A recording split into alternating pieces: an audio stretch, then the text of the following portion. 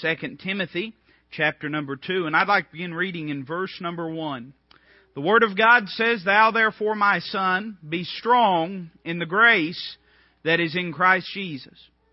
And the things that thou hast heard of me among many witnesses, the same commit thou to faithful men, who shall be able to teach others also. Thou therefore endure hardness, as a good soldier of Jesus Christ.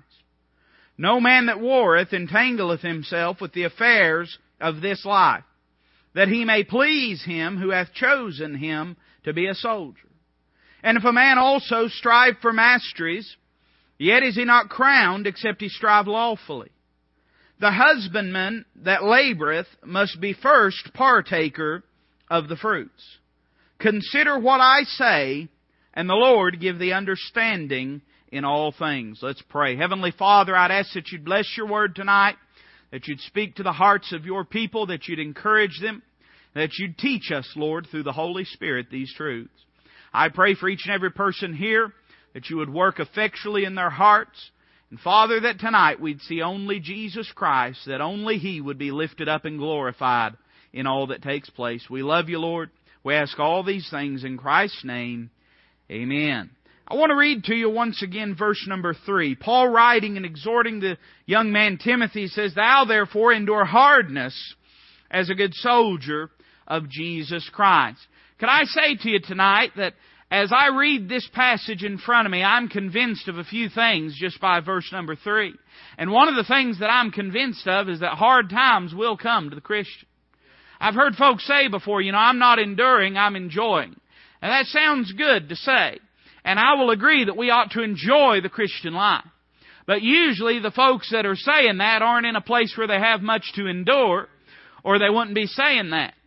You see, suffering and heartache and difficulty are intrinsic to the human experience. I don't care who you are, you will face hard times. Our nation is facing hard times right now. Wouldn't you agree with that? Would you have ever thought you'd have seen a day when a gallon of gasoline would run you what a gallon of milk does, or thereabouts? And we live in a day where, and it's hard to afford either of them, amen? We live in a day where it seems as though the political powers that be have no consideration of the will or of the cares of the people. We are in a politically difficult and hard time in the nation that we're in. Seems like every day that you turn around, there's a new war that's about to be started. There's a new country that's about to be bombed. There's a new problem that we're facing. We turn on the TV and sometimes you get the sense that just the world is about to fall to pieces. We live in a nationally and politically hard time. I'd say that the family has a hard time today. Don't you believe so? Never before has such abnormality been considered normal as the day that we live in. Why, there was a day when it was pretty clear what constituted a family. You knew that a family was constituted of a husband and a wife and children. But our children are growing up in a day where those lines are, the society is seeking to blur those lines. Now, the home has an assault being launched against it. And all sorts of things that are abominations to God are being passed off as being normal and being acceptable and being okay in the society that we live in. Who would have ever thought, many of you, when you were young, you would have never dreamed we'd live in a day where sodomy would not only be accepted, but you would be lambasted for proclaiming that there was anything abnormal about it. But that's the day we find ourselves in. The home is having a difficult time. They say that 1 out of every 2 marriages ends in divorce. How could you even come to those numbers when you think about the many that are on their second and third, and then you think about some that are just shacking up and have been for years? Amen?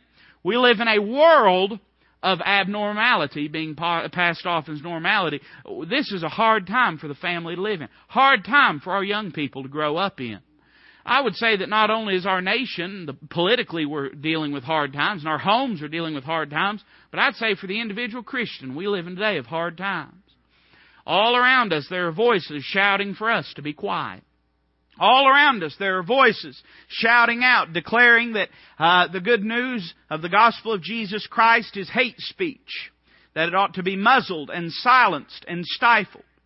Who would have ever thought we would have seen this day that we live in? But then I'd say that personally, lots of times folks are facing hard times. We don't even know the struggles going on in this room right now. Right now as I preach, we don't know what's going on in the lives of folks. We don't know what they may be facing. I say all that to say that hard times will come, both to the saved and to the unsaved alike. And I see that in this passage. But I'm encouraged because I see not only that hard times will come, but I see that we can endure them. It is possible. Isn't it good to know tonight that we don't have to feel like we're going to be swallowed up by these difficult times that we live in?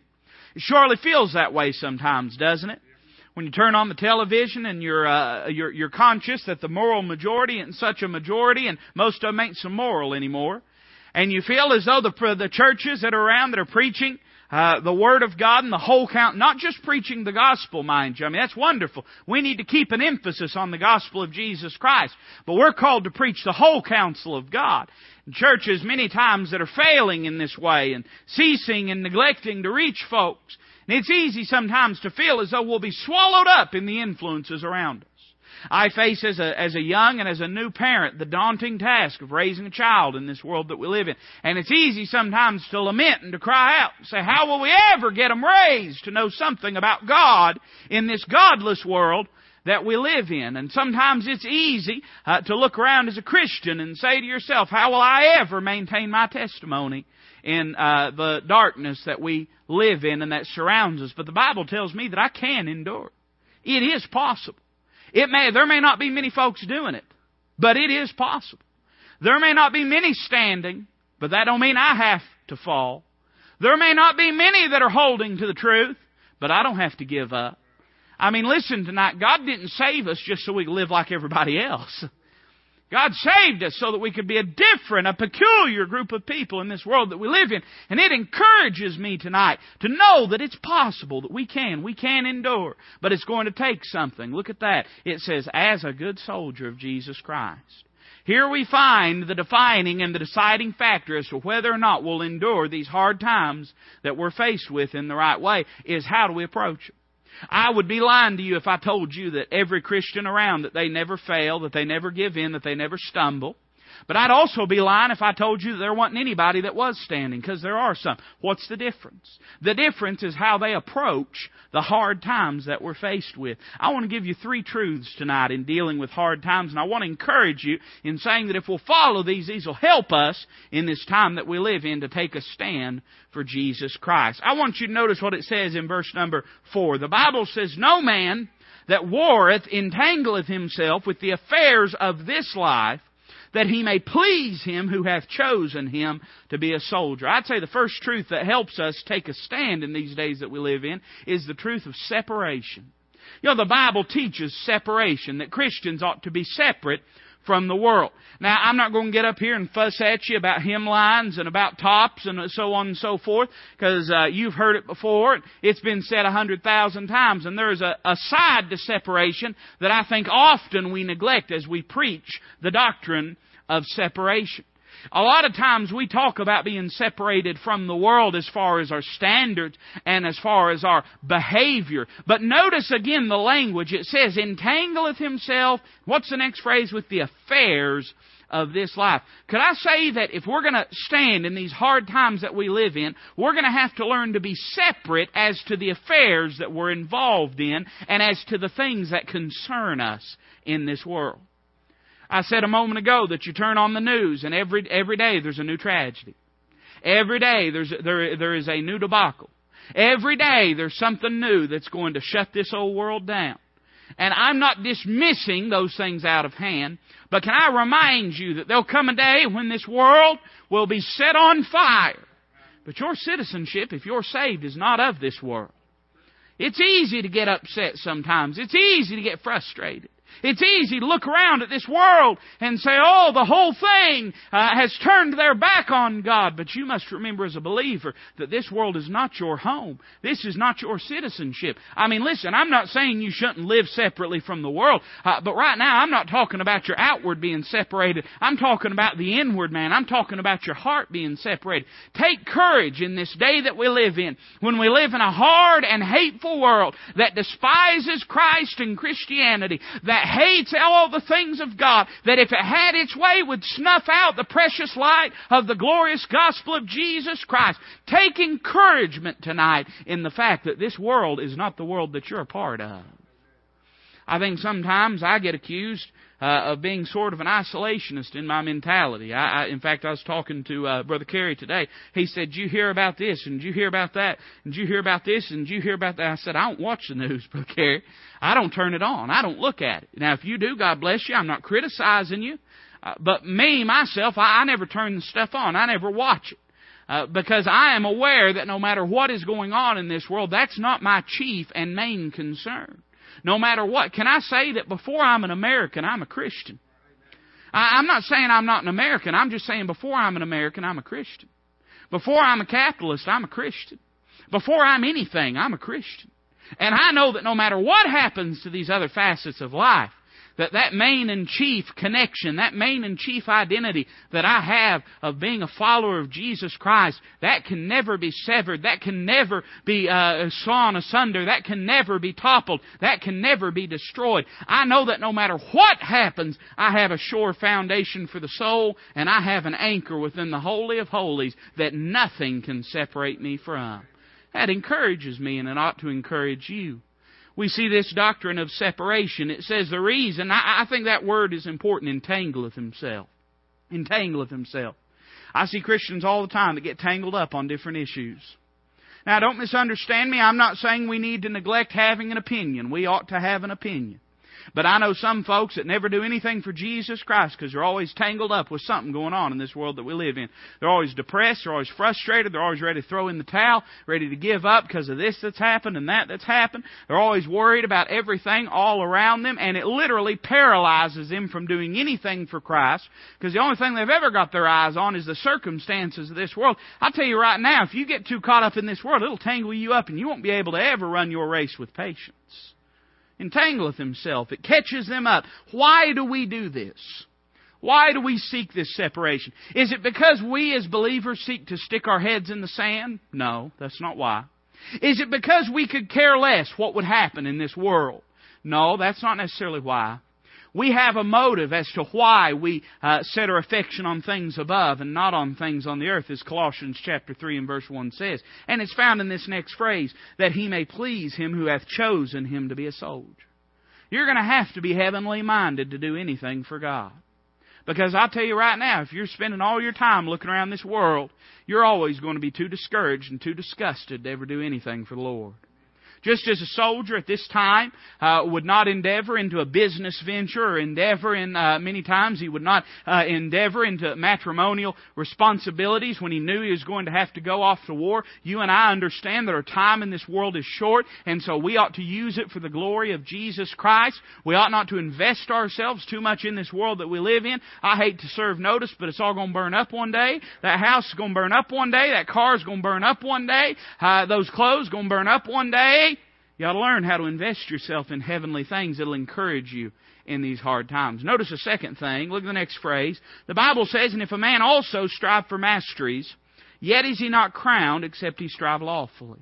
Now the first picture we saw was that of a soldier. But the next picture that we see is that of an Olympian, that of a runner. And we're told here in this passage that that Olympian, he may run the race, he may finish the race, but if he's stepped out of bounds, if he's cheated, if he's not done things in accordance with the rules, then he'll not receive the crown that is in front of him. Can I give you a truth that'll help you in these hard times that we live in? And it's not just the truth of separation, it's the truth of sanctification. You know what a lot of folks have a tendency to do when hard times come? They have a tendency to throw their convictions to the wind, start living like the world, just give up, give out, get out, quit on church, quit on the Lord, quit on everything, because here come hard times. They didn't ask for them. They wasn't planning on them. When hard times showed up and things got difficult, they just threw their hands up and said, I'm not doing it anymore. Paul reminds folks like that you may run this race. You know the race is a picture of life. One thing about it, every one of us, there's a starting point to our life and there's going to be an ending point to it. We'll finish the race, there's no question, but we might find when we finish that race that crown that we expected because we didn't live right, didn't strive lawfully. And by the way, that crown is not your salvation. That crown is a reward that'd be given to you from the Lord for you faithfully living for Him. We might find out when we get to the end of our life and we say, you ask everybody, do you live for the Lord? And everybody will tell you they do. Everybody will. And that's just a fact of life. I don't say that to discourage you or anything. I don't say it to gripe. That's just the truth. Everybody, you ask them, you're a good person, you love the Lord, you've been saved. Everybody say yes. If you ask any Christian, do you serve the Lord? They'll say, well, I'm trying my best. And we talked about that on Monday night. Folks that say, well, I do my best. Well, do you know anyone that really does their best? I don't do my best all the time. There's plenty of times I don't do my best. There's plenty of times I fail and mess up. And you'll ask folks, are you being faithful to the Lord? Well, I'm doing my best. And everybody will say that. Can I remind those folks, and I believe Paul's trying to remind those folks tonight, that you can say that you're running the race right. You can even finish the race, and all of us will finish the race. But if you want to be crowned, if you want God to reward you for the things that you've done, you've got to strive lawfully. Don't, when things get difficult, throw your convictions to the wind. Don't, when things get difficult, say, well, I'm going to get out, I'm frustrated, I'm discouraged, and I'm going to quit, and I'm just going to sit at the home and pout and, sulk, and so on and so forth. No, hard times are going to come. You say, what do you do when hard times come? You've got to dig in. You've got to look to the Lord for your strength and for your help, and you've got to go inch by inch. It was said of the First World War that they called it the War of Inches. I mean, that was something different than any other war that we've ever fought. They would spend weeks, months even, dug down in a trench just trying. And they weren't trying to take whole hillsides. They weren't trying to take whole towns. But they would fight for weeks just to get an inch or two. And that's the Christian life sometimes. Sometimes you're not taking a whole hillside. You say, what do you do, preacher? You slow down and you fight for those inches. Just slow down, do what you know to do. Slow down, read your Bible, pray, stay in church, slow down. And just be willing to serve the Lord, do the things you know to do, and just go inch by inch. That's what you do. You don't give out and give up. You keep going in these hard times that we live in. So I see not only the idea of separation and sanctification, but look at verse 6. And I'm gonna fuss at Mr. Schofield here. He says, the Bible says, the husbandman that laboreth must be first partaker of the fruits. Now, some of y'all may have a Schofield Bible. I don't know if you do, but I do. And you'll see in the center column that Mr. Schofield gives this note for that. He says there at letter K, you can see it if you got a Schofield Bible, that what that should say is must labor before partaking of the fruits. Now, that's all good and everything, except it completely contradicts what your King James Bible says. You say, what do? We just ignore Mr. Schofield when times like that happen. Mr. Schofield wasn't inspired and preserved, but that King James Bible is inspired and preserved. And so, when I read this passage, I disagree with what Mr. Schofield's saying. Mr. Schofield is trying to say that the lesson that Paul was teaching us is that you got to labor before you get to partake. But that's not what verse number 6 says. Verse number 6 says, the husbandman that laboreth must be first partaker of the fruits. You say, what is Paul trying to teach us here? Now, you may disagree, but I see the truth of satisfaction in this passage. What he's saying here is the laborer that's out in the field that's sowing. First we was talking about a soldier, then we was talking about a runner or an Olympian, now we're talking about a farmer. And that farmer that has toiled, that has spent so much time, you stop and think about the picture of a farmer now. If there was ever a picture of faith, it's the farmer. The farmer takes that dead seed, that there's no natural reason to believe it ever live again. And he tosses it in that upturned soil. And he covers it with dirt. And you'd think shutting out the light and covering it with the dirt and not getting oxygen, you'd think surely it'd never live. But a little water is applied to it. And by the miracle of God, that thing sprouts life and comes up. Farming really is an activity of faith. The farmer has no idea what his crop's going to be like. You say, what does he do, preacher? He has to trust the Lord of the harvest. That's all he can do. And then pretty soon, it'll pop up through the ground, and the harvest will come. Well, let me ask you something. Who's the first one that ever partakes of what comes out of that ground? The first person that ever tastes of it, that's going to be the farmer. And do you know there's a lot of reasons the farmer does it. One is because he wants to check the quality. But I don't believe that what's being said here is that you check the quality. I think another reason he does it, do you know why? Because his family has to be fed before anyone else has to. You know what I believe Paul's teaching us here? He's talking to Timothy. Timothy's a young pastor. And I'll testify to you as a young pastor. Now, there's lots of times that it's easy just to preach sermons and to preach messages. And there's times when you tend to this area more than you do to your prayer closet. I'm just being honest. There's times you fall guilty of that. And I think what Paul is trying to teach Timothy is this. Don't get up and preach something that you're not practicing. Don't get up, don't get out there and sow something when you're not being fed. You say, what does this have to do with you and me, preacher? Preacher, I'm a lay person. I'm not a pastor. I'm not a preacher. I don't teach. What does that have to do with me? Well, you and I, we've both been entrusted with a ministry. Both of us have. When Paul wrote, as we therefore have received this ministry, let us faint not. As we have received mercy, let us faint not. When Paul wrote that, and he talked about that ministry, he wasn't just talking to preachers, he was talking to everybody. And you have a responsibility to be a help to other folks.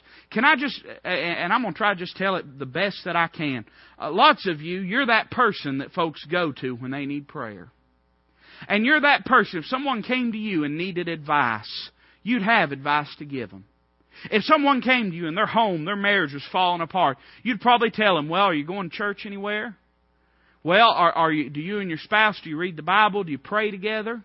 Well, are your kids, are you trying to raise them for the Lord? Are you trying to do the right thing? You'd pray with them. You'd point them to the Word of God. You'd say, that's what you need to look to. Every one of us has a ministry in that aspect. You have friends. You have neighbors. You have people. And you know what you're doing? You're pointing them to Jesus Christ. That's what you ought to be doing. You say, what is it that we need to do in these hard times? I think just as during these hard times, if someone was to come to me or you, we'd point them to Jesus. I think we ought to point ourselves to Jesus Christ and find in Him the satisfaction that we need. I think we're going to have to go back to that relationship with Christ that sometimes we neglect in hard times. You know, I've been reading a book on Nazi Germany and on how that National Socialism instituted itself and was so embraced in Nazi Germany. And one of the things that they talk about is how that the folks got used to being governed by surprise. And how that there would be just, executive edict after edict, and how that people just became comfortable with the idea that the government would operate either on information that was too complicated for the common person to understand, or if they could understand it, was too dangerous for them to know, and so they'd just have to be in the dark about it. And sometimes we live in a world where that's what we're familiar with, just governed by surprise. And sometimes it's easy in our Christian life to point others and just say, yeah, that's the way, that's the way, that's the way. And all the while we're ignoring and neglecting that way. We've got to learn to get back to that place where we lean effectually on Jesus Christ day in and day out. That's what we tell other folks. That's what we ought to tell ourselves. Are you having a hard time tonight? I can point you to no better place than Calvary. Are you discouraged tonight? I can tell you nothing greater than to say to cast your care upon Him. Cast all your care upon Him, for He careth for you. You see, that's what we tell other folks. But we've got to be first partaker of the fruits. We've got to be willing to do that if we're going to tell other folks to do that. I don't know what you're going through tonight. I don't know what you're facing. But I know that Christ is the answer to it, whatever it is. I don't know what breaks your heart tonight, but I know Christ can mend it. I don't know what stirs your heart tonight, but I know Christ can calm it. I don't know what unsettles your mind tonight, but I know that Christ can give it surety and stability. Oh, you're going to go through hard times just like I'm going to go through hard times. And whether we endure or not is based upon where we'll go for the help that we need when we face these times. Are we tied up in this world that we live in? Are we tangled up in the affairs of this life? Or do we just cast off all trying and all attempts when things get difficult? Or do we give other folks advice that we ourselves wouldn't take? I'd say every bit of it can be remedied if we'd find our place back to the foot of the cross. If we'd come back to the prayer closet, and if we'd ask the Lord for the help that we so desperately need.